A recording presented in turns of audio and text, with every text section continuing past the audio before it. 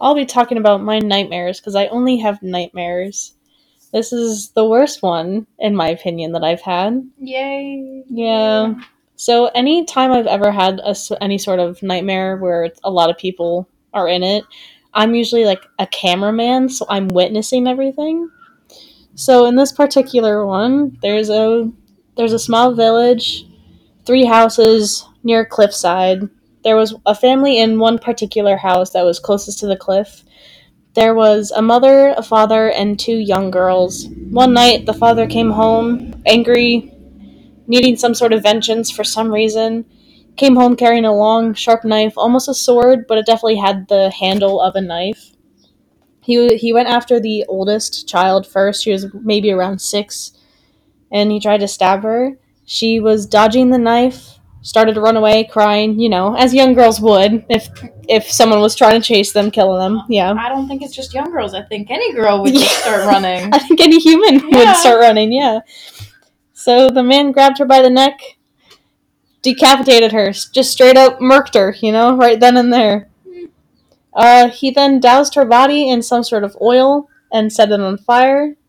The whole house was engulfed in a flame that spread. It did not destroy, though, because the house, it was just the heat and the appearance of fire. Like, not actually on fire, it was just almost like fake flames.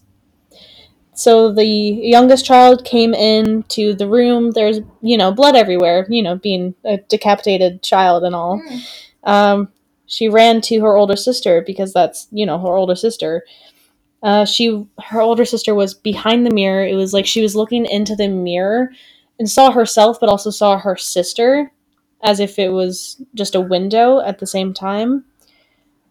So she ran away from her, like the window in horror because that's terrifying to see.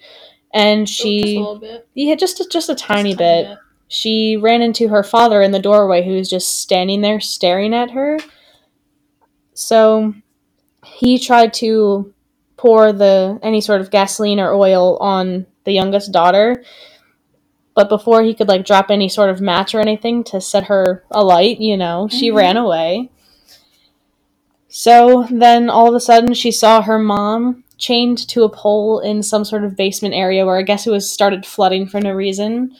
The mom was just letting it happen, just letting the child just do whatever, trying to get her free, but the mother was just like, this is okay, it's fine. Like, she had a very happy look on her face. That's creepy. Yeah, absolutely.